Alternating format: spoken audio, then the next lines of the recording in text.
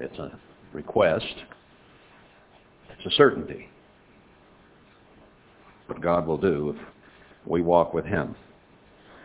And it's a comfort to hear, especially when we're in the dire words of Jeremiah.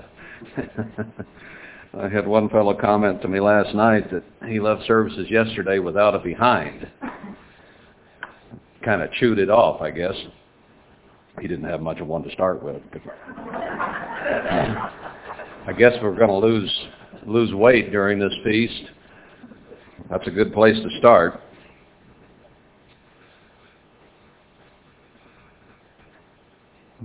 All in good fun, but these words hit home to all of us, really. I mean, they're ageless. Someday they'll be ancient past history and essentially forgotten once we achieve glory in the kingdom of God. Right now, they get reenacted over and over and over again in the history of man because we are slow learners. And here, we are the last generation. This generation will not disappear until these things occur. There are two new world orders coming. One will be very powerful, very deceptive, and very destructive, and will not last very long. The second one will last a millennium. It'll last through a great white throne judgment, and it will last eternally. And it will be added to, and the increase will never end. And that's what we're here to consider being a part of today. The painful part is what it takes to get there. But we have that goal, we have that purpose, and we might as well know what it's going to take. We might as well come to grips with that. So let's pick it up again today in Jeremiah, beginning in chapter 4. We did finish yesterday, chapter 3. Barely got through it. Let out late. I began to wonder what's wrong with me, that I didn't realize what time it was. And I did start late because there's an inside clock in me after all these years that will tell me just automatically when I'm getting close. I mean, it's very rare that thing doesn't go off in there. And I'll look at my watch and know what time it was. But I hadn't spoken that long yesterday. We still had some tape left, and it just got away. So we'll try to remedy that today. And we have about the normal amount of time anyhow. All right, we finished chapter 3 in verse 25, showing the shame and confusion that exists and reigns supreme in the church today, and the lack of understanding we have of what has occurred. And the cause is given. We've not obeyed the voice of the eternal our God. That's where we left off. Now, chapter 4, there's a little hope given. If you will return to me, O Israel, says the Eternal, return to me. If you will, then do it. If it's in your purpose, if it's in your mind, if it's in your heart, if you see the necessity for it, go ahead and do it. He repeats it for emphasis here. Don't just talk about it. Don't just think about it. Don't just acknowledge it needs to be done, and we've been doing that for a long time, haven't we? Do it. There's nothing to it but to do it. And if you will put away your abominations out of my sight, I don't want to see them anymore. Get rid of them. Get them out of my sight. Then you shall not be removed. You will not be taken into captivity or die off the face of the earth, whichever happened to come your way.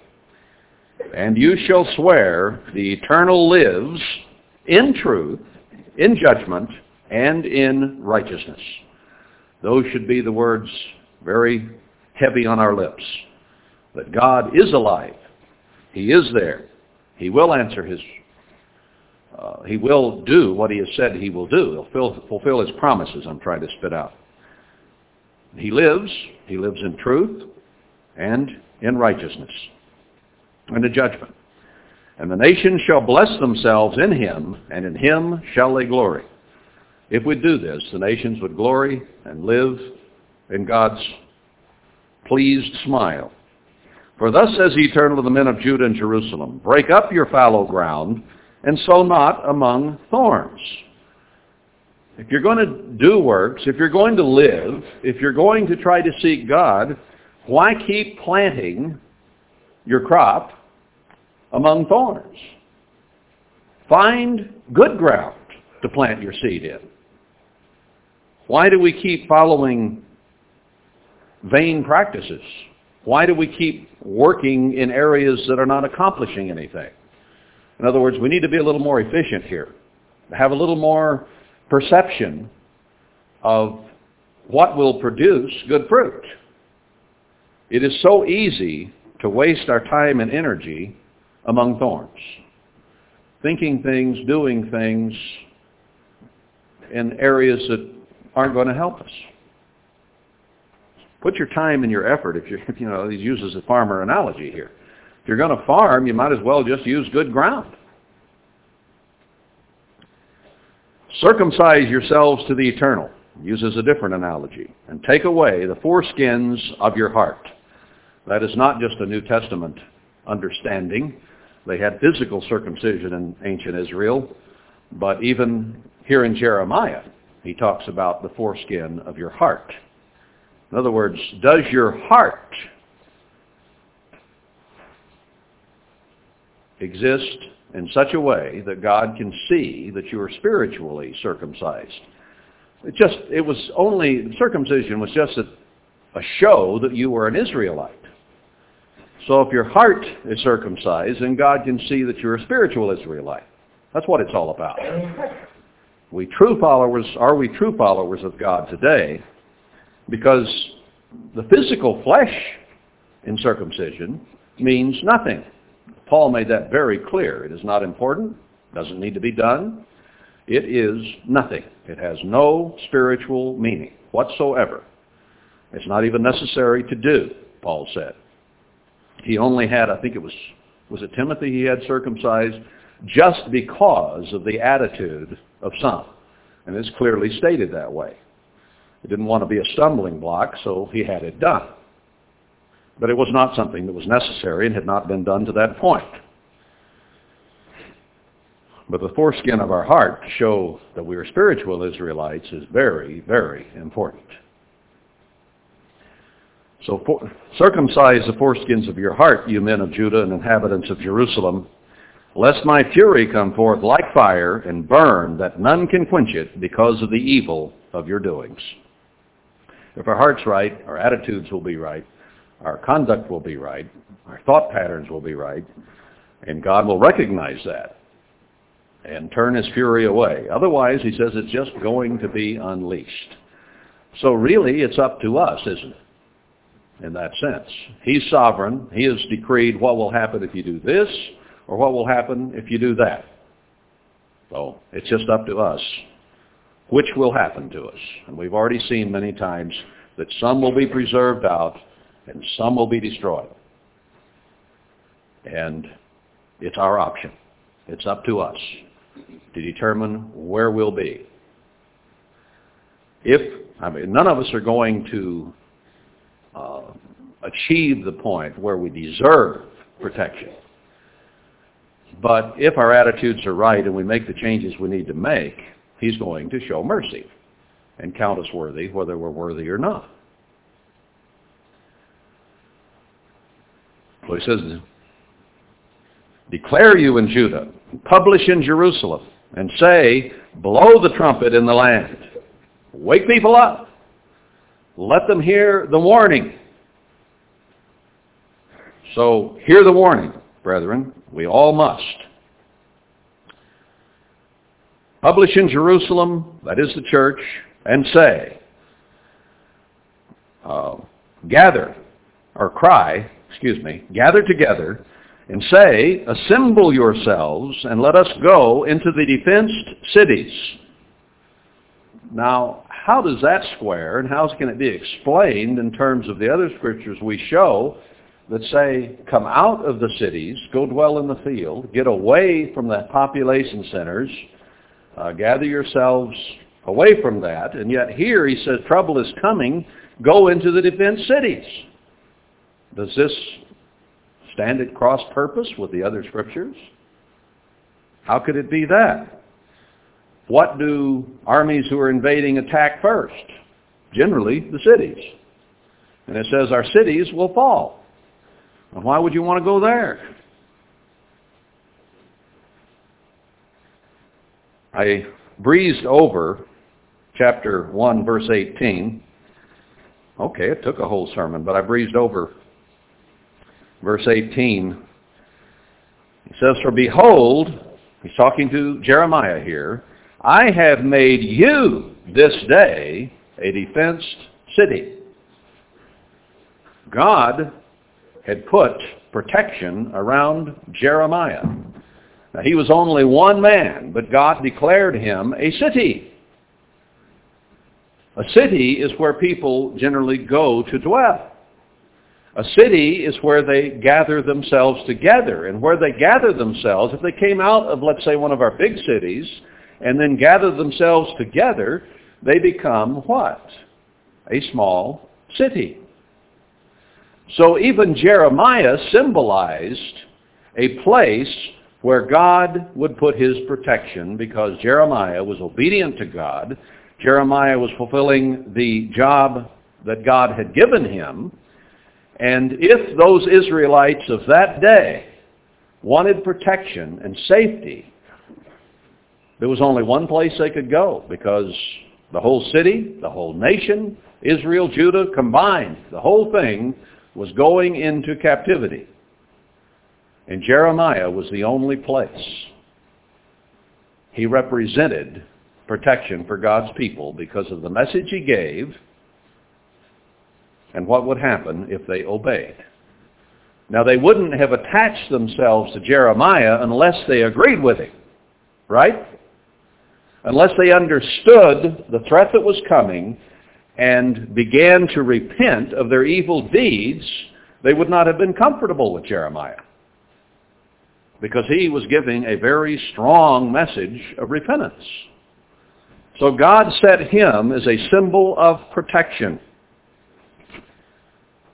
He said, I make you a defense city, an iron pillar, and brazen walls against the whole land.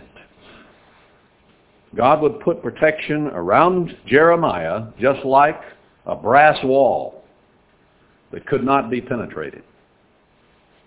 Now, what does he tell the end-time church? Get out of the cities that are depending upon man for protection. God has always told his people, don't depend upon the strength of arm. Don't look to your bows, to your swords, to your F-16s or whatever's the latest. I don't keep up with that stuff. I'm sure they've gone way beyond that. But your defense systems that man has devised, God could care less about them. That's why they don't interest me in the least. We have all kinds of things we devise to protect ourselves. The threat of the bomb, nuclear, and mainly our air power today. God says don't look to the hand of man for protection. Look to him. And all these Israelites, all these Judahites had bows and arrows and spears and all kinds of military ways, horses, chariots, to protect themselves. God said, that won't work. You will be destroyed. Your defenses won't help you. Your defense cities won't be any good. But if you look to Jeremiah, I am going to put protection around him. Now, what does he say in Zechariah 2 about the end-time work? He said that little villages would be developed with cattle and men there. An agricultural society would be developed, and he would be a wall of fire around it. That's a defense. He talked about Jeremiah having a wall of protection, and that he would be a covert from the heat. So even though it's in the desert, wherever it is. God will ultimately protect from the heat so that you can grow things. Probably the artificial fuels that man is using will be cut off so that you don't have air conditioning and swamp coolers. You don't have artificial heat, so you're going to need shade from the heat. And you will need protection from the cold. God has said He will take care of that. He has said that it will be led by the two witnesses, and that therefore protection would be afforded, at least up to a certain point, and that is when Satan is cast down and the devil and his armies will come after the church. And that is the time God will remove that protection, and you must flee for your life to the place of safety. That's the way God lines it out. So what he says here does not contradict what we've been seeing in those other scriptures whatsoever. Really what it does is underlines it, capitalize it, makes it more bold that is the story. Gather together and say, now doesn't Zephaniah 2 tell us, gather ourselves before the decree of destruction comes? Yes, it does. No way of getting around it. Assemble yourselves. Gather, assemble, same thing. And let us go to where God is putting protection. Not man, that won't help you. Jeremiah was a symbol of what God would protect. Set up the standard toward Zion. Raise the flag or the banner in the direction of Zion. Now that gives you an awful lot more insight, doesn't it? That it is something in the direction of some Zion somewhere. Wonder where.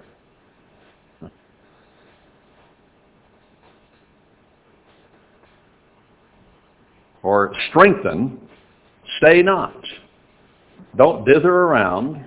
Don't stay. Strengthen yourself and move the flag toward Zion. From wherever you might be, move it toward Zion. For I will bring evil from the north and a great destruction. So this gives us the time element as well, that the time to do that is just before God unleashes all the Gentile kingdoms on Israel. And it's an end-time prophecy. Now if you say, well, this can't be the heavenly Zion, because we can't go there. No man has ascended and gone there except he which came down. David hasn't. Nobody has. So we can't flee this earth and go to a heavenly Zion, even though a heavenly Zion is mentioned in a heavenly Jerusalem. We're still earthbound. And just before the wars that sweep the earth and destroy Israel at the end of the age, God says, set the standard toward Zion and assemble yourselves in that direction. So it has to be speaking to physical people and people who are still vulnerable to the destruction and the wars that will come on Israel. Now, we can't be referring to the physical hill of Zion on the outer edge of the wall of ancient Jerusalem, because we know very well that is going to be the scene of major battles. And that cannot be the place of protection. So it has to be a different Zion somewhere.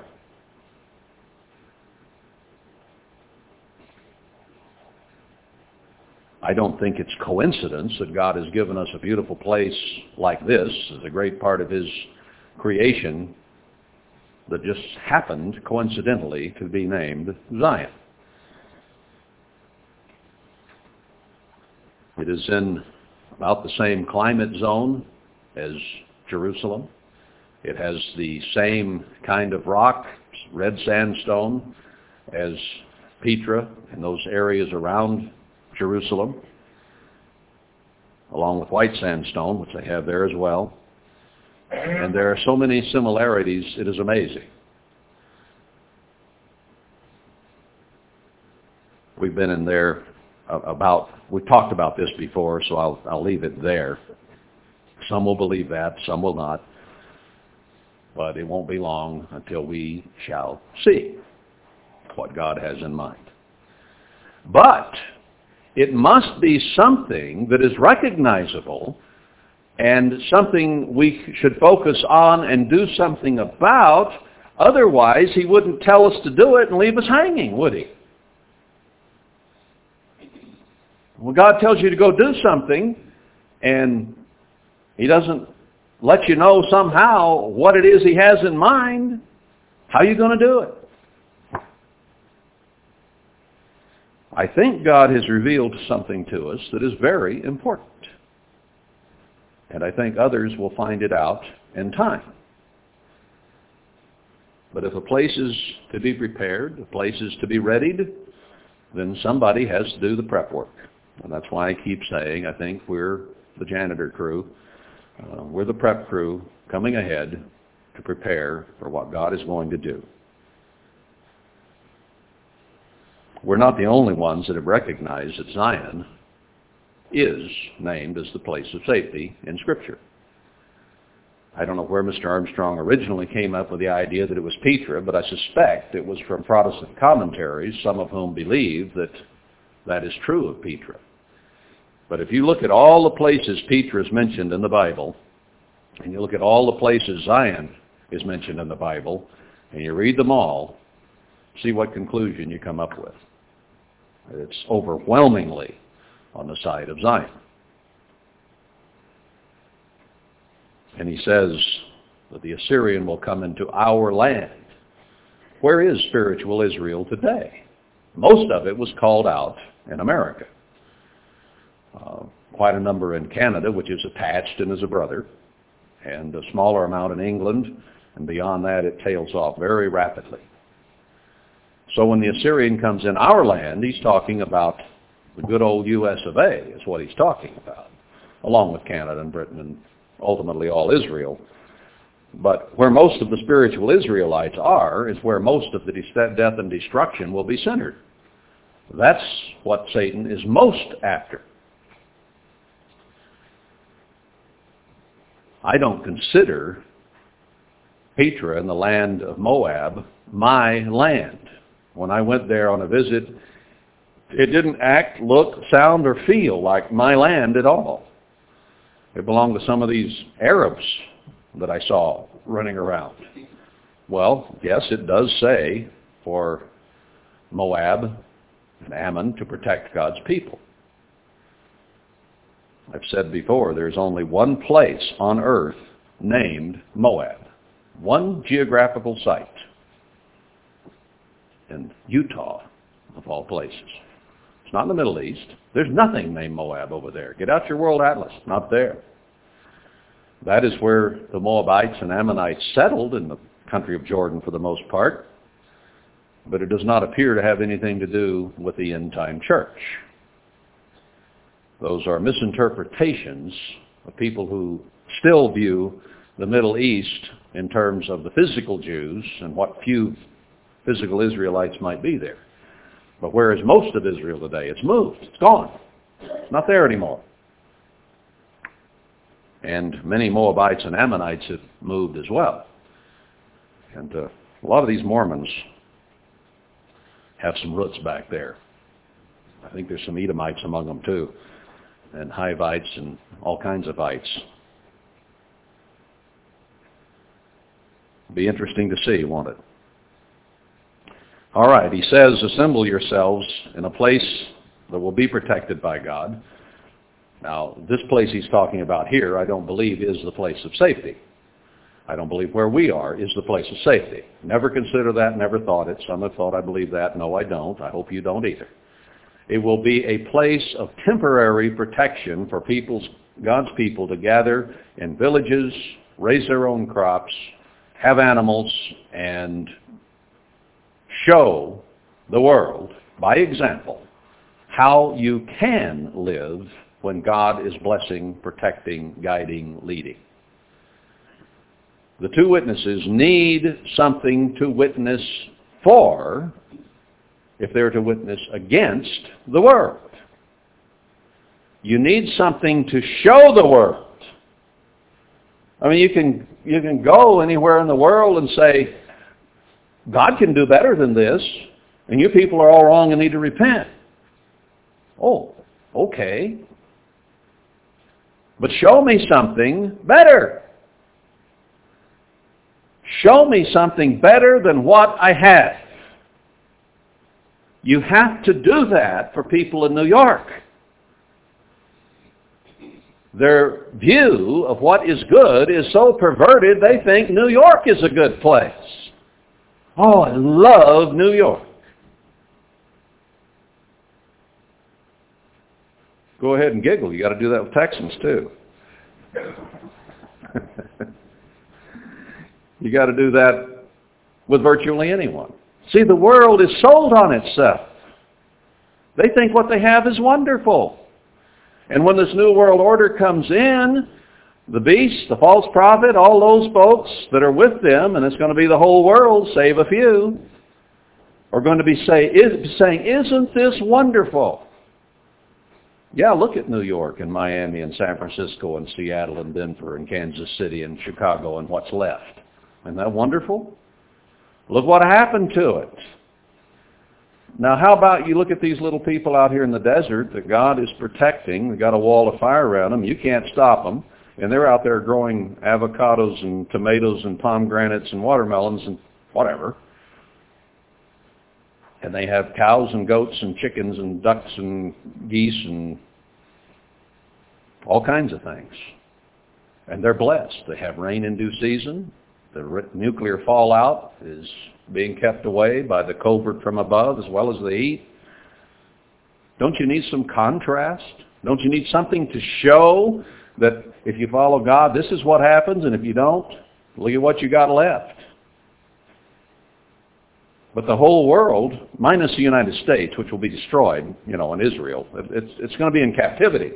But the rest of the world will be jumping up and down talking about the great evil that has been destroyed and what a wonderful place the world now is under the new world order.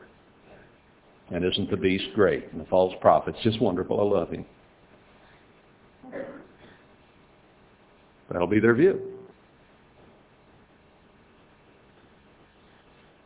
There has to be something that can be pointed to, I believe, on this earth that can show a contrast to what is being done.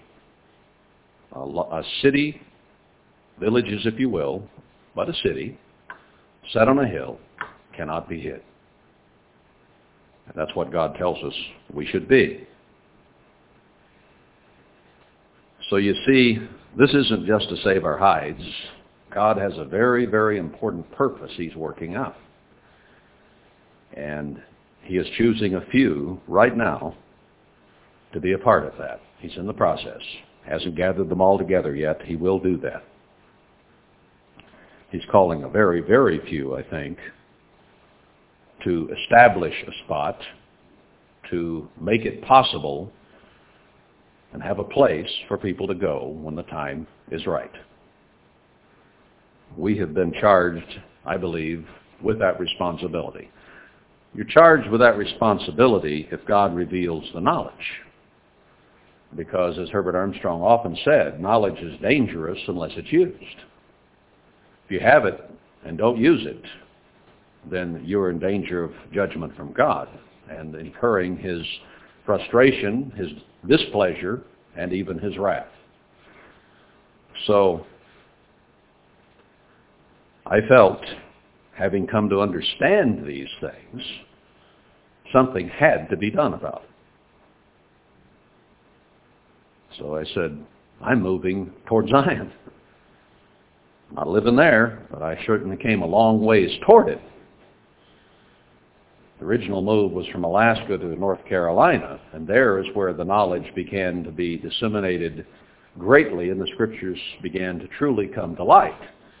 So I began to lobby moving west, and CGG came that close to moving their entire headquarters to western Colorado or eastern Utah or somewhere in this general Four Corners area. We're looking at places, made trips to check it out, made trips to check Zion out right here in this park. And then for reasons I won't get into, decided not to do it. But the knowledge was heavy on me. So I began to lobby to move west. And it was finally suggested we move to Colorado. And I said, where's the door? I'm on my way. I got us this direction. Then at the second feast, I didn't want to come empty, so I loaded up a trailer before the feast and started to move over here just before the feast of 2001. Put it in storage, ready for the next trip, because I felt we weren't close enough to Zion. So a lot of people began to move pretty soon, and we had people in Kanab and St. George and here and there.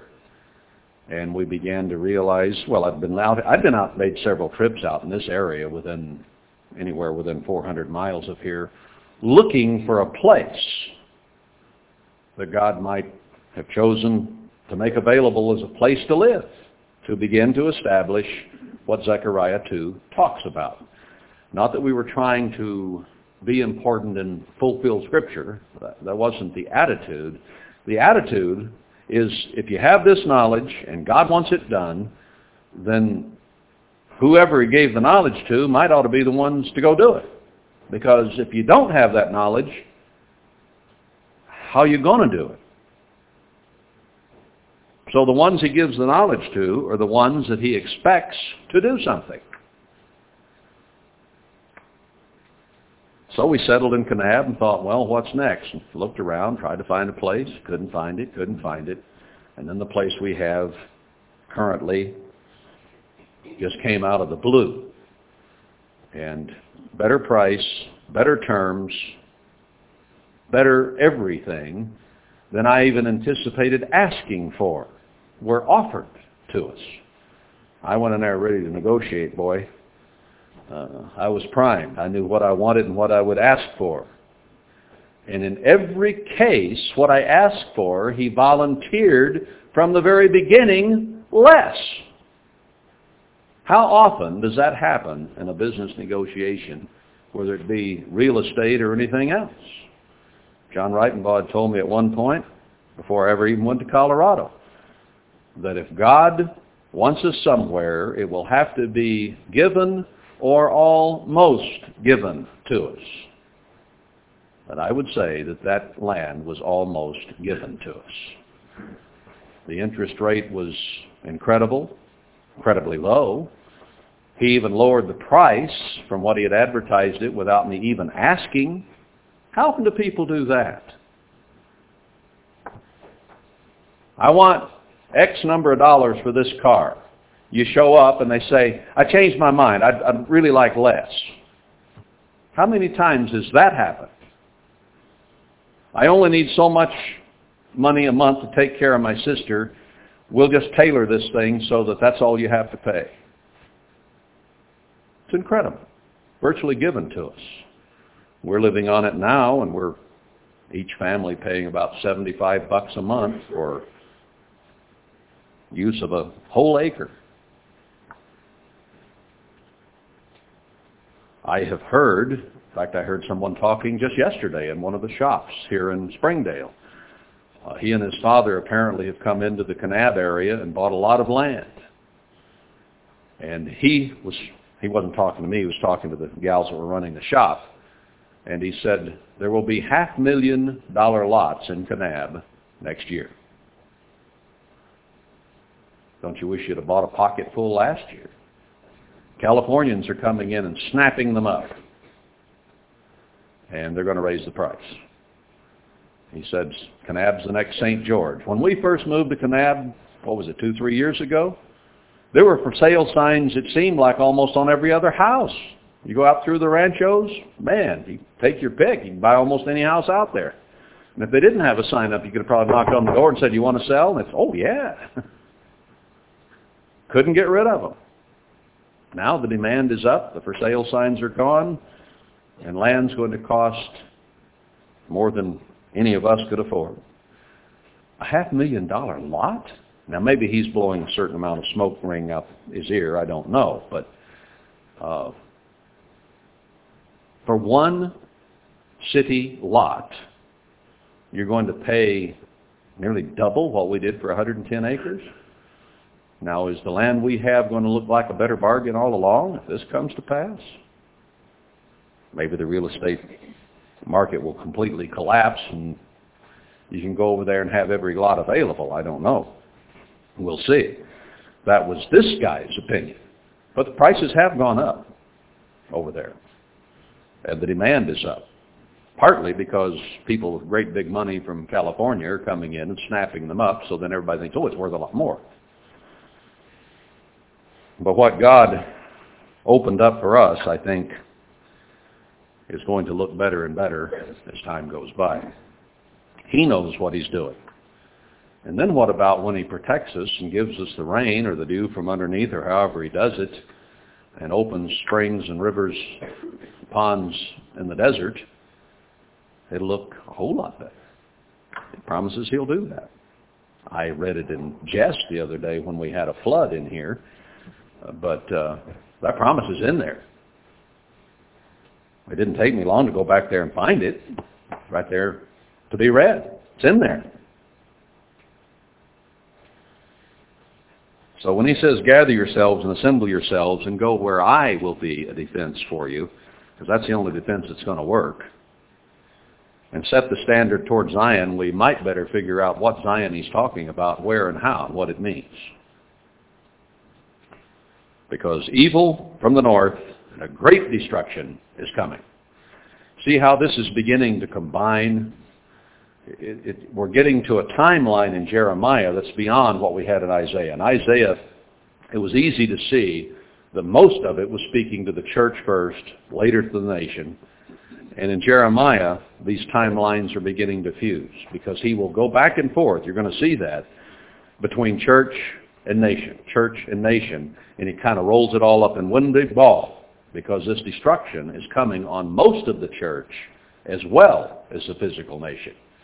So Jeremiah is moving forward a little bit on the timeline, and God did put it, Isaiah, Jeremiah, and Ezekiel. He's moving forward on the timeline to show what is about to be unleashed. And it will be unleashed on us if we do not do our part and be a part of what God is doing. We're going to be a part of what God is doing to Israel. Verse 7 confirms that. The lion is come up from his thicket, and the destroyer of the Gentiles is on his way. In other words, this thing is getting close when you see the conditions here. And do we not see the conditions in the world increasing very rapidly, where more and more they're talking about the destruction of America, the dissolution of America, the removing of the borders, destroying the sovereignty of America, and at the same time our U.S. government is closing base after base after base. They've got 150 on the cut list right now. They are taking our military away on purpose, knowing what is planned. If you think Bush and those cronies in Washington don't know what is coming, and I'm talking Democrats and Republicans, they're all in it together. They fight on partisan issues, but behind the scenes, there are people on both sides of the political landscape that know exactly what's going on and are aiding and abetting and planning it. Bill Clinton knew, George Bush Sr. knew, and now George and Bill, who could not stand each other, are traveling around the world together, overseeing the destruction. So we're getting close. Time to do something. The lion has come from his thicket. I have walked into areas where there are lions, and in deep grass where you can't see lions.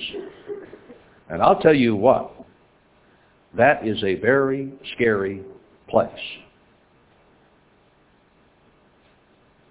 As the bumper sticker says, if you're scared, say you're scared. I was scared. A lion is a fearsome animal. A big male can weigh 400 to 500 pounds. And has paws that big that can knock your head off. That's the kind of animal we're talking about coming upon our people. It's a symbol of it.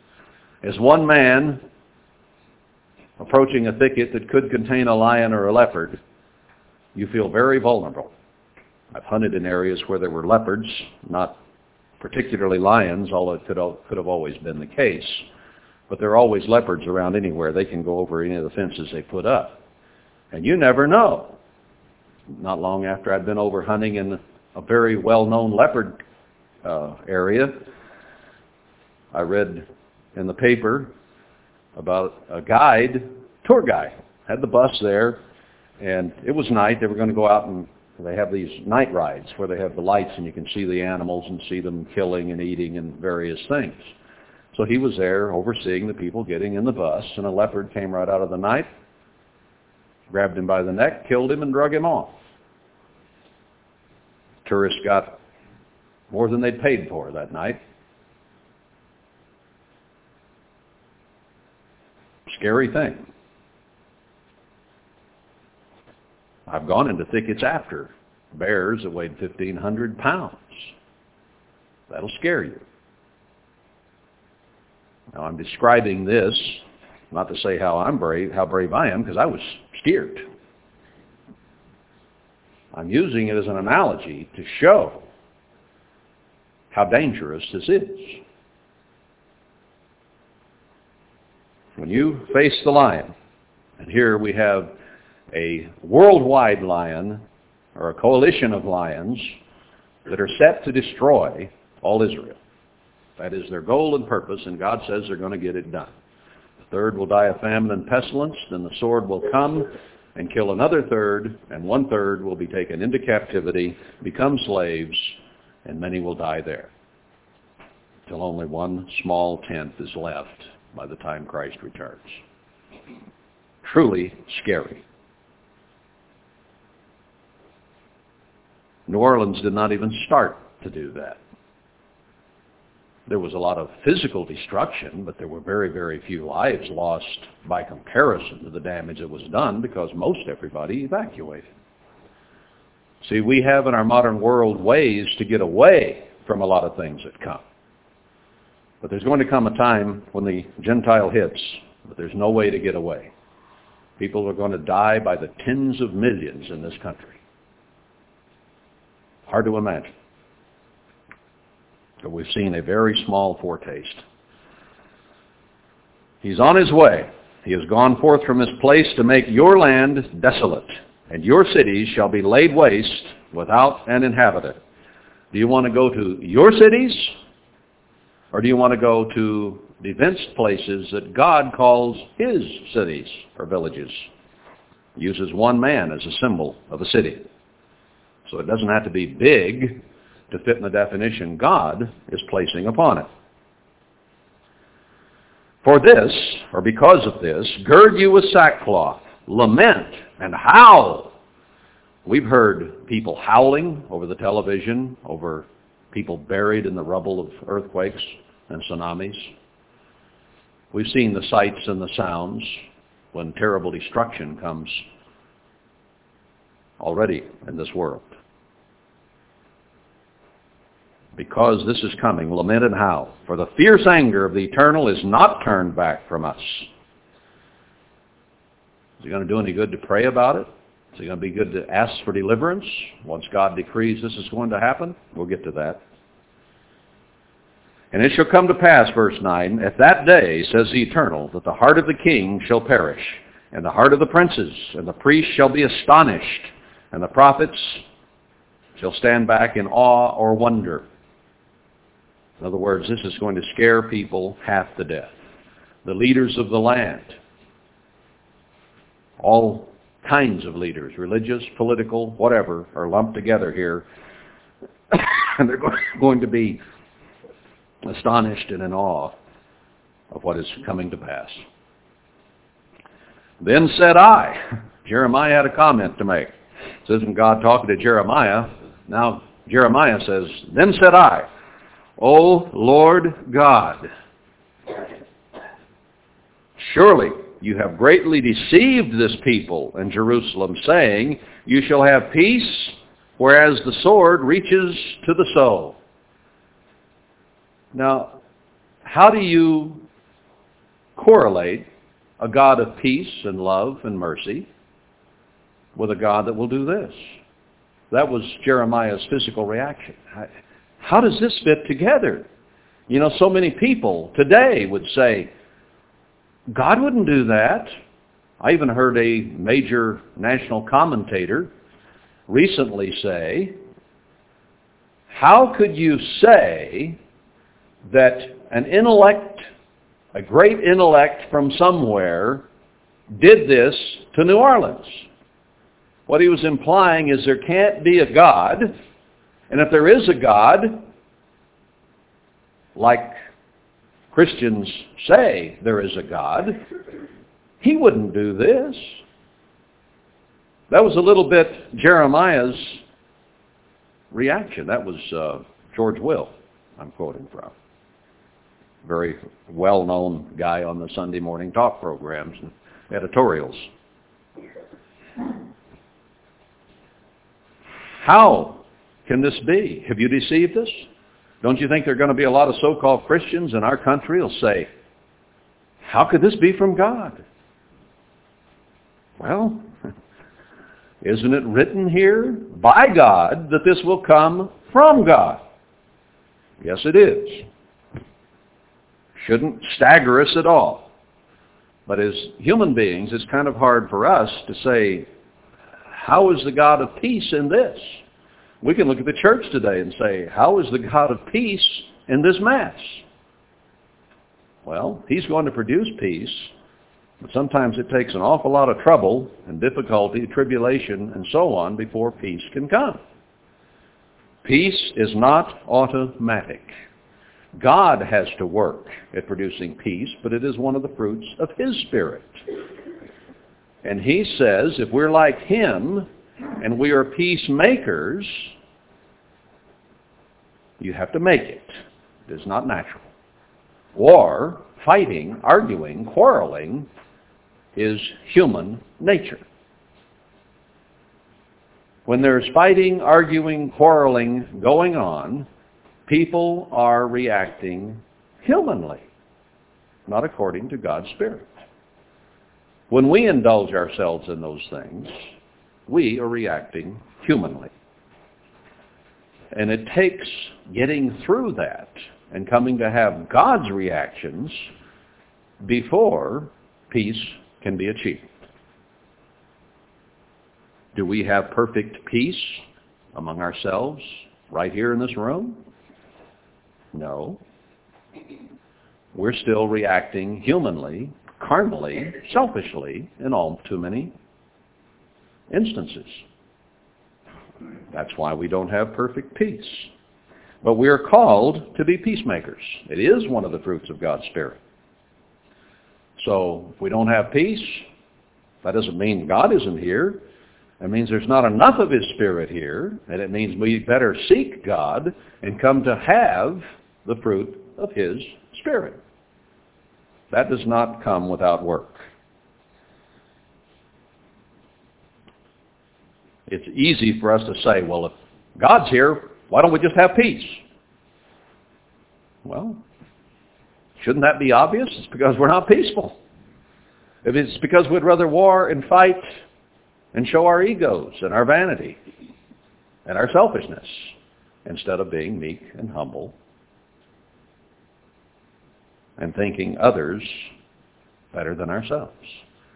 Doesn't the Scripture plainly say we should esteem others higher than ourselves? I wonder how many people in the history of all mankind have ever lived up to that.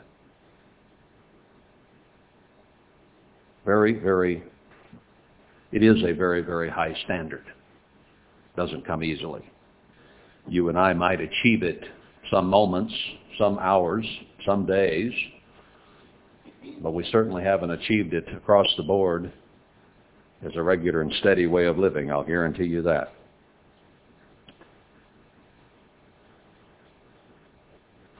So it's a good question Jeremiah poses. How can this be? Well, God said you'll have peace if you live my way. You'll have war and destruction if you live your way, Satan's way. And since this is coming, it must be obvious that this Christian nation and this Christian church have come short of the standard set by God. Because it's coming. So it isn't that God is lying. He will produce peace. He is a peacemaker. But the pain that is required to produce that peace is going to be excruciating. Verse 11, at that time shall it be said to this people and to Jerusalem, a dry wind of the high places in the wilderness toward the daughter of my people, not to fan nor to cleanse, even a full wind from those places shall come to me. Now also will I give sentence against them. God says he's going to send hard, dry winds. That's the kind of wind that destroys. Not a cleansing, a fanning, a purifying wind. You know, the breeze can clear out bad air. A breeze can purify and cleanse things, and sometimes after a rain and a breeze comes through, it just smells so good. Ozone levels up, and you want to kick up your heels like a young colt, and maybe you can't kick up your heels anymore, but you kind of feel better. Can be purifying and cleansing, but God said, this is the kind of wind I'm going to send. This is going to be one of those Santa Ana winds with great power, and it will be destructive. Symbolism of destruction. We've had a lot of winds, not dry ones, but high ones recently, and they are bringing destruction, and they are showing the way toward far greater destruction in our country. So I will pronounce sentence or judgment against them. Behold, he shall come up as clouds, and his chariot shall be as a whirlwind. Speaking of the Gentile now, coming as a bad, hot wind. His horses are swifter than eagles. His airplanes will be certainly swifter than eagles can fly. Woe to us, for we are spoiled. O Jerusalem, wash your heart from wickedness, that you may be saved. Now he's addressing this, verse 1, to Israel. Are there Israelites in the Middle East today? Well, they're mostly of one tribe of Israel, of Judah. But when he speaks of Israel and Judah, he's talking about two different things. Judah is just Benjamin, Judah, and Levi. The rest of the 10 tribes, or the other 10 tribes, were to the north, and they're to the north to the day, north and west. But nearly all the Israelites had moved out of Israel by the time the Babylonian captivity occurred. They'd gone on into Europe. They weren't even there. Only Judah was taken captive of those who remained. Well, he's addressing Israel here. And he's talking about Jerusalem. But how do you make an end-time prophecy about Israel when there are essentially no Israelites in Jerusalem? The setting, geographically, must be somewhere else. And there also must be a type of Jerusalem, which is the church. O Jerusalem, wash your heart from wickedness. Cleanse yourself, that you may be saved. Here's your hope. Here's your opportunity. Cleanse yourself to be saved. Doesn't Haggai tell us that the priests must make a difference between the clean and the unclean, and that essentially it is not being done? Well, most of the churches, if you ask them, do you make a difference between what is good and bad, what is clean and unclean? They'd say, of course we do. But all these scriptures indict the church today, saying that it's not being done. It must be something that needs more attention than the church overall is giving it. I think that only follows. If they're not doing it, they may not be saved. How long shall your vain thoughts lodge within you? How long are you going to keep thinking you can just go on doing what you're doing and everything's A-okay? When the destroyer of the Gentiles comes, it's going to be too late. You won't be saved unless that heart is cleansed of wickedness. So we must concentrate on what is wicked and what is righteous, what is clean and what is unclean spiritually. It doesn't have to do with any of the ceremonial things of the Old Testament. The spiritual principle is brought forward. The ceremonial washings and ordinances and so on have no meaning. They are not necessary. We don't need to do them. Just like we don't need to do circumcision or animal sacrifices. If you're going to do any of those, God says you got to keep the whole law. If you're going to circumcise for a religious purpose, if you're going to put the women out of the camp once a month for a religious purpose, you also have to sacrifice animals and do all of it. It's not necessary. We have to put anything impure out spiritually. Those physical things mean absolutely nothing, but the spiritual principle is brought forward. It must be done. For a voice declares from Dan and publishes affliction from Mount Ephraim. Dan was the northernmost tribe, and that would be the one that would be worried first, right? You're the northernmost, and all its destruction is coming from the north. I don't know that it will necessarily come over the polar route to America, but it comes from all those Gentile nations which were the enemies, and they were from the north at that time. Now, it may have something to do with exactly how it comes and where it comes from. It's from all those Gentile nations that were enemies of Israel, wherever they might be today and wherever they're scattered across the country, or the world, I mean. But a voice declares from Dan. They were the first in the path of destruction, being the northernmost tribe, and publishes affliction from Mount Ephraim. Make you mention to the nations. Say this, behold, publish against Jerusalem, that watchers come from a far country and give out their voices against the cities of Judah. As keepers of a field are they against her round about, because she has been rebellious against me, says the Eternal. God has set his face against all Israel, Judah as well as the rest of the Israelites. Your way and your doings have procured these things to you. You can't say it's not your fault. Can we say, honestly, that the things that have happened to spiritual Israel and Judah now to the church are not our fault? But isn't that what most of the church is saying, I repeat again? That it's not our fault, it's somebody else's fault. How can you say that? Asked God.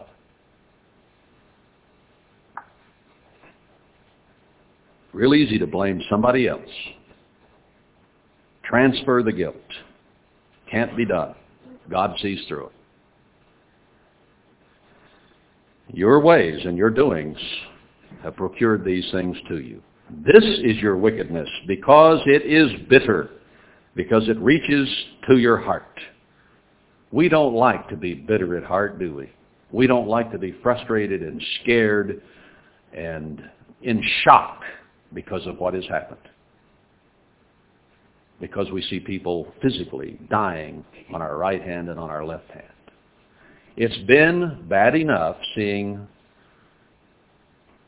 1,000 on our left and 10,000 on our right spiritually. Our friends, our relatives, our neighbors going other ways. It's going to be even more shocking when it's physical blood and literally 1,000 on your left hand and 10,000 on your right hand dying before your very eyes. Not going to be pleasant at all. It's one thing to see it on television happening in Kashmir, or as in the tsunami south of there. It's not quite as personal as if you're standing there and you can smell it and see it, feel it, and know the people that are dying. It becomes much more personal. I can watch someone weeping and wailing over a loved one dead, crushed.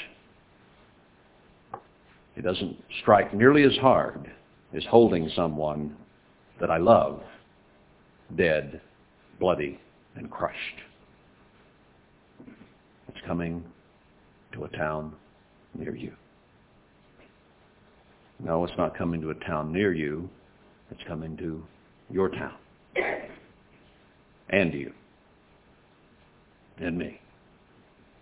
There's only one hope to escape it. Verse 19, my guts, I am pained at my very heart. The seat of emotion is in your guts, your midsection. When really bad news comes, you feel sick in the middle.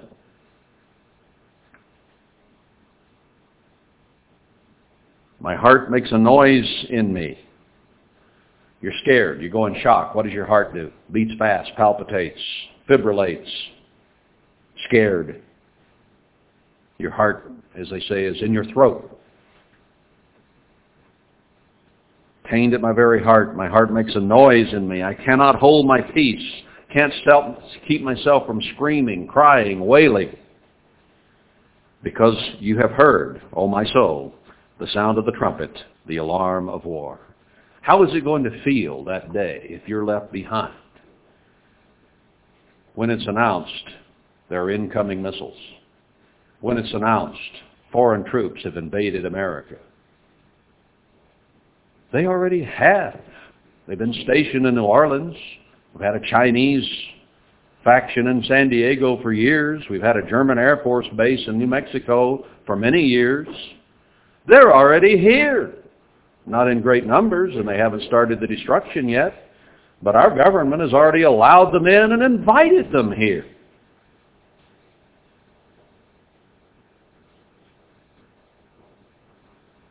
Our leaders say, trust us. But one of these days, you're going to hear the trumpet and the alarm of war, and it's going to be on our shores, and it will be vibrant and active. Destruction upon destruction is cried, for the whole land is spoiled. Now, is this something that takes a long time? Suddenly are my tents spoiled, and my curtains in a moment. This is going to be blitzkrieg. It is going to come very rapidly. It will come as absolute destruction from the skies, and however the destruction is delivered. Not going to take long. We are being betrayed by our national leaders in the first place to allow some of this to begin to already be here and be set up. They are setting up concentration camps. One of the reasons for closing the military bases may just well be to store slaves till they can be shipped to the labor camps of China and Germany and South Africa, wherever. How long shall I see the standard and hear the sound of the trumpet? How long is this going to last? How long must I endure it? For my people is foolish. They have not known me. God speaking again. They are sottish. What do we call a sot? Someone who's staggering around drunk. Sottish children. Foolish, idiotic. When you're really that drunk and you're staggering around, don't you appear very, very foolish? We are a people who are living in a very foolish fashion. And we're going to be caught just like a drunk running into a tree and then trying to show the officer that he can walk a straight line. If you're sitting back watching that drunk, it can be very amusing. You can hear him try to talk lucidly. He can't do it. He can't walk straight. Really stupid looking. We are going to be very stupid looking in the eyes of this world. In a moment, suddenly. They are sottish children, and they have none understanding. They don't know what's going on. They haven't a clue. The church doesn't have a clue to what is about to be unleashed on it. You think this spiritual warfare and this spiritual destruction that has been occurring is bad. Wait until all this physical destruction is piled on top of it, and 90% of the church will be in the middle of it. 9 out of 10. Let's just for a moment use that analogy right here in this room. 9 out of 10 of us, if it were to happen right here, according to the way God says it's going to happen, 9 out of every 10 would die in this or go into captivity. Here's about 10 over here, and there's about 15 over there, and man, put these together, there's 10 here. One out of that 10 would live and escape it. When you start talking about United and Philadelphia and Living and those are the three biggest, but go on and on and on to 400 or 500 of them. Tens of thousands of people. Not many will survive. And do you think by virtue of the fact that we're so wonderful that we would also escape?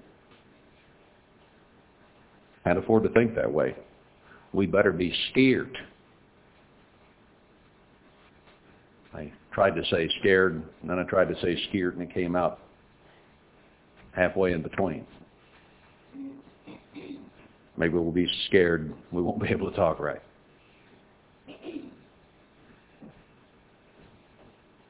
Now, the good news is it can be escaped, and there is still time to prepare. There is still time to clean ourselves up. I don't know how much time. There's still time to solve some of these problems that you and I have had for a long, long time, and we've been avoiding overcoming. Some things we'll work on, other things we've kind of put aside for a rainy day, or when we get around to it, or when we fall out of love with that particular pattern of thinking or acting to the point we want to overcome it, but we reserve that one for later because we really don't want to overcome it. Now this I don't mind working on, but man, this and this, let's wait on that. Maybe we need to be brutally honest with ourselves and see what really is clean and what really is unclean. What really is proud and vain and egocentric and selfish, and what is not. And do something about it. I don't want to be here, do you? I don't want to be in this. I want to escape it. It's just hard for us to grasp that it really is coming, and that it really is coming soon, and it really could include us. We have been so protected in America for so long that we can't imagine how it could happen to us. If there's anything we need to get across out of this is, yes, it could happen to us, and unless we do something about it, it will happen to us. God tells us what to do about it. They have none understanding. They are wise to do evil. We're streetwise. We're wise to do evil. But to do good, they have no knowledge. It's the way the world is, our nation around us, and it's the way most of the church is. I hope we are having the blindness stripped from our eyes so that we can see clearly what needs to be done.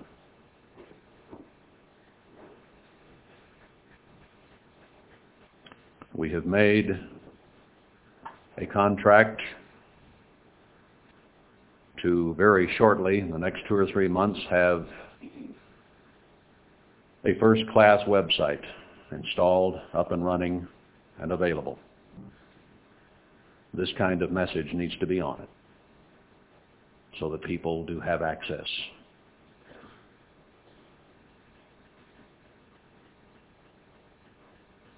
Jonathan is running a company that's going to do that for us. Gave us a very good price on it compared to what he socks it to other people.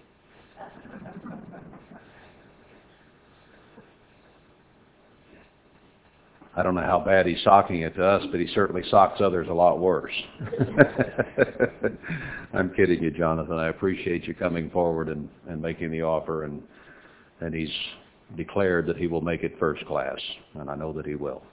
I believe he has the capacity and the ability, and we have those who have been working on it and had fallen behind in the curve of learning and were unable to find people who were dependable, even though they've tried very hard and have made a good effort to do it. And it just hasn't worked very well.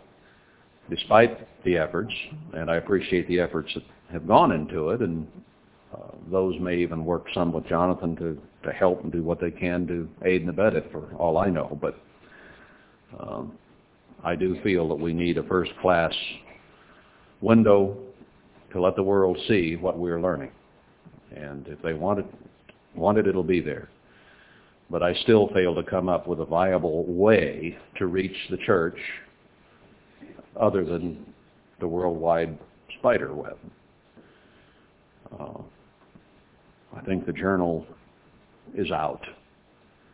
I've considered it and blown hot and cold on that, but there's just too much there of the daughters, like in the book of Esther, vying back and forth to see who is the fairest of them all and who can decorate themselves up to be chosen. There's too much competition. There's too much of a wrong approach and a competition and attitude that is there. We're the best, we're the finest. So I don't want to be in a publication, I'm not talking against the journal. They're doing the job that they want to do probably fairly well, trying to let people mouth off. But there's a lot of mouthing off that's being done that is unprofitable. And I don't want to be in the middle of that competition. Now, in one sense, maybe the Internet's the same way, because a lot of different ones have sites.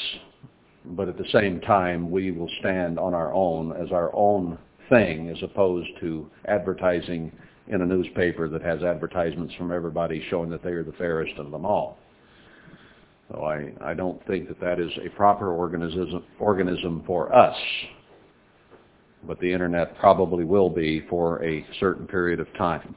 So we're going to work very hard at getting it up and running and in a very quality fashion and get as much on it as we can. So that is our goal and purpose, and I think that it shall be accomplished. Now let's see. We're getting close to the end of this, and I still have some verses to go, so let's finish this chapter at least. They are wise to do evil, but to do good they have no knowledge. I think it is our job to present to them what is clean and what is unclean, what is good, what is bad, so that they do have knowledge available. And maybe they can, to some degree, or some of them, deliver themselves from what is coming. We're not here just to save our hides. We're here to help as much as we possibly can, and whatever venues are available to us, we should use. I beheld the earth, and lo, it was without form and void, and the heavens, and they had no light. This is speaking in the gathering storm at the end, and ultimately concluding in the day of the Lord, which is a day of darkness, gloominess, cloudiness, as Joel and other places tell us. I beheld the mountains, and lo, they trembled, and all the hills moved lightly. So they're beginning to shake. They're eventually going to shake hard and come down. But when this begins, the mountains, the governments, the big governments, the little governments, the mountains and the hills trembles lightly. They're beginning to feel a quake. They're beginning to feel trouble. Doesn't our own government in Washington isn't it beginning now to tremble lightly? How many indictments will they have to pass out?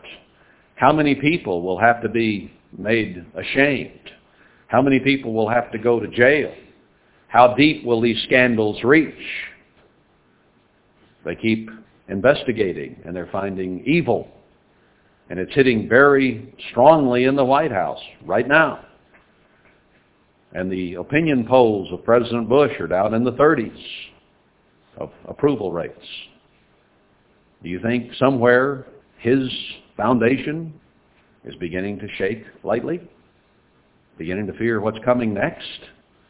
Beginning to patch holes wherever they can? Remember how it started out with Tricky Dick Nixon? Trying to patch the holes, lie, cover it, lie, cover up, not me, not us, we didn't do anything. Eventually it all came out. Don't you think some of those people in the White House don't remember that? And now they're covering holes and patching wherever they can. but it just keeps coming. They do not have the vote and the confidence of the people anymore, and they have fear of the courts. Seems like everything they do is the wrong thing. Appoint a Supreme Court justice who has no experience in judgment. Just cronyism is the cry. Where will it go? I don't know. Will she be approved? Maybe so. Doesn't really matter too much. But every time you do something, you catch flack from it. Pretty soon you begin to kind of tremble lightly. You know, what can I do right? Everything I do, I get criticized for. Becomes pretty tiresome. I beheld, and lo, there was no man, and all the birds of the heavens were fled. Everybody's running for cover. Birds, men, everyone. They start trembling, and then they start running. I beheld, and lo, the fruitful place was a wilderness. God gave, as his promise to Abraham, this people, us, a very beautiful nation, a fruitful nation, a productive, verdant land. Beautiful. We've sung about it. Oh, beautiful for spacious skies, for amber waves of grain, and on and on. We talk about it. We sing about it. America the beautiful. Oh, yes, it's been a very fruitful land. Blessed above most anywhere on earth. But the fruitful place is soon to be an absolute wilderness. Would it do us any good to settle in Ohio or Nebraska or Kansas or North Dakota or wherever you want to name that has been fruitful? Here we're stuck out in the desert. Now God is going to make those places that have been very fruitful, unfruitful, and wilderness. I've said at times, God could have given us a beautiful place like Ohio where the Amish can drive their little carts and provide a living for themselves. Instead, he put us out here in this waste, howling wilderness, desert. Does he know what he's doing? You could ask. Why didn't he give us? I've driven all over this country, and I see a lot of places that are a lot more productive than where I'm living now. Now, I hope they are not in any way more spiritually productive. I hope. But they're certainly more physically productive. But you know what? One of these soon days, that will switch. And those areas that have been productive are going to become wilderness. And that which has been unproductive, to the glory of the great God, will produce like a rose. Fruitful place was a wilderness, and all the cities thereof were broken down at the presence of the Lord and by his fierce anger. Our cities, all of them, are going to be destroyed. He may sick the devil on us to do it. He may sick the Gentiles on us to do it. But never mistake that God is behind it, just as he's been behind the destruction of the church. He is the one that declared there would not be one stone left upon another. Total destruction. Hasn't occurred yet. It's in process, not finished.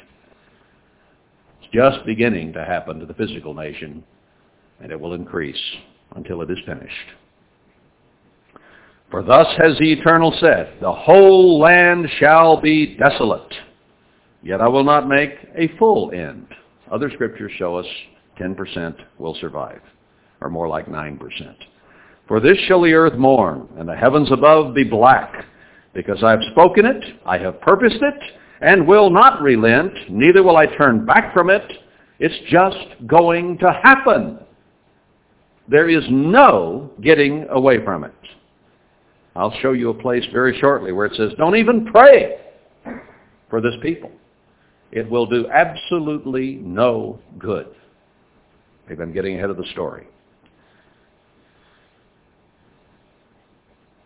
He will not turn back. It will happen. The whole city shall flee for the noise of the horsemen and the bowmen, for the armies that invade. They shall go into the thickets and climb upon the rocks. Reminds you of the book of Joel. mighty men that cannot be stopped. Every city shall be forsaken, and not a man dwells therein. It's funny how we interpret that song we sing. And we think that those mighty men are God's spiritual army. That's the army he sends to destroy our country that we're singing about from the book of Joel.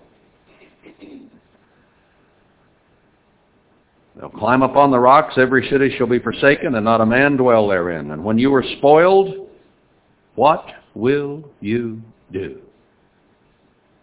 What can you do? Though you clothe yourself with crimson, though you deck you with the ornaments of gold, though you rend or revile, cut out, hide, tear your face with painting, in vain shall you make yourself fair. You see this coming, you see it about to happen, and you take great effort to gussy yourself up so that maybe it won't happen. It's not going to help any. You can dress yourself up to look good, but God says if it doesn't come from here and here, it won't do any good. All those girls that were in the competition with Queen Esther did whatever they could to themselves to get whatever little advantage they could get in physical looks and presence so that he might choose them. She stayed as natural as she could and only took those clothes that were given her by the keeper of the women, and she won the competition. What are you going to do? You're going to put on your best and go out there and say, don't destroy me. What good's that going to do you? What will you do? You'll try. You'll try to figure out something that would save your hide. In vain shall you make yourself fair. Your lovers will despise you. They will seek your life. America is portrayed in Ezekiel 16 as the great whore. What does a whore do to try to prevent her destruction? She tries to make herself look as fetching as possible. She puts her best foot forward, which isn't much. There's a great deal of human trade and slavery in America today. They're capturing runaways. There's a big article about it in the latest U.S. News and World Report. I think it was that magazine, one of them anyway. 14, 15, 16 years of age. They take them to the big truck stops to service the drivers. 14, 15, 16 years of age. Your daughters, sitting right here, are in grave danger of being kidnapped and turned into prostitutes. It's happening in this country. The FBI and other governmental bodies are investigating it, and they have been shocked and appalled at how widespread it is. They like the runaway girls better because no one really is looking for them. They figure they just ran away, we can't find them, they don't want to come back anyhow. So they like those better. But they're not above being opportunistic for others they can capture. One of the girls that was rescued out of it said she would be dead by the time she was 21. That was all the prospect of life she felt she honestly had. Between drugs and disease and violence and vengeance from pimps, she did not expect to live beyond age 21.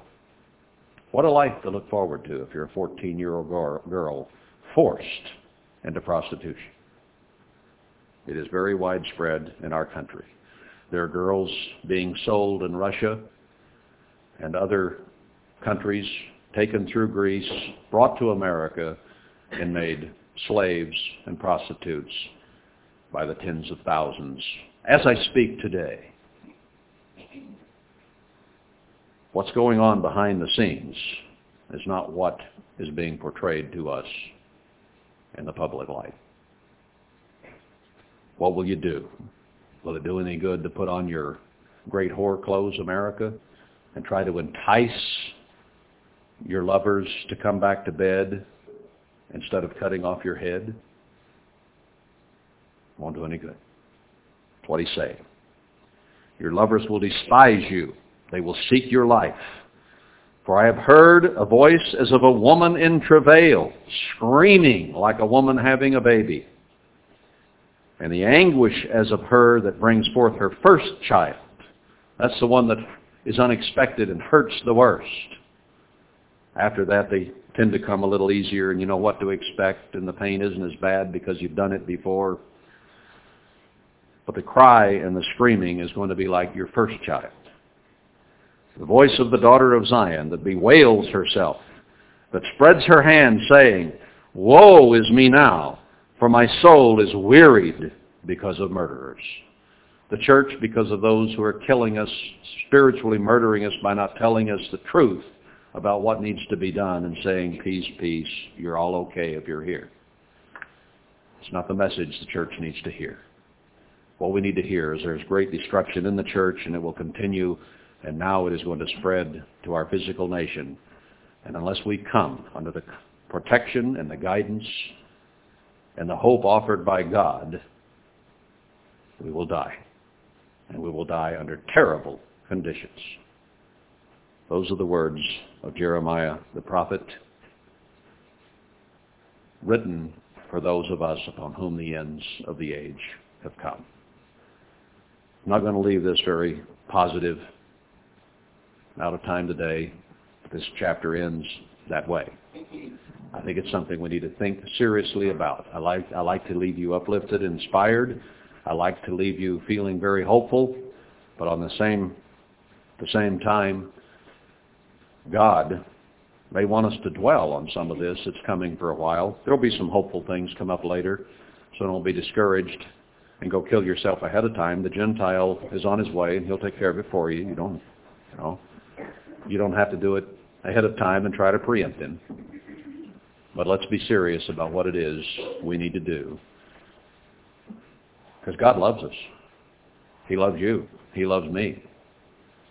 And if we love each other and help each other and strengthen each other, we can get the job that Jeremiah tells us needs to be done. And we can save our hides as well as be there as a comfort and a help and an opportunity for others to come to us. And we can help the weak and the afflicted and the needy. And we can be a part of the protection that God makes. So there is a big job for us to do, a tremendous responsibility that comes with just having the knowledge that we're talking about today. But the rewards will be great. So if you need something positive out of this, out of all this darkness, there is hope and there's opportunity for those who will turn to God and receive his blessing rather than what the destroyer of the Gentiles is bound to determine and will bring on our people.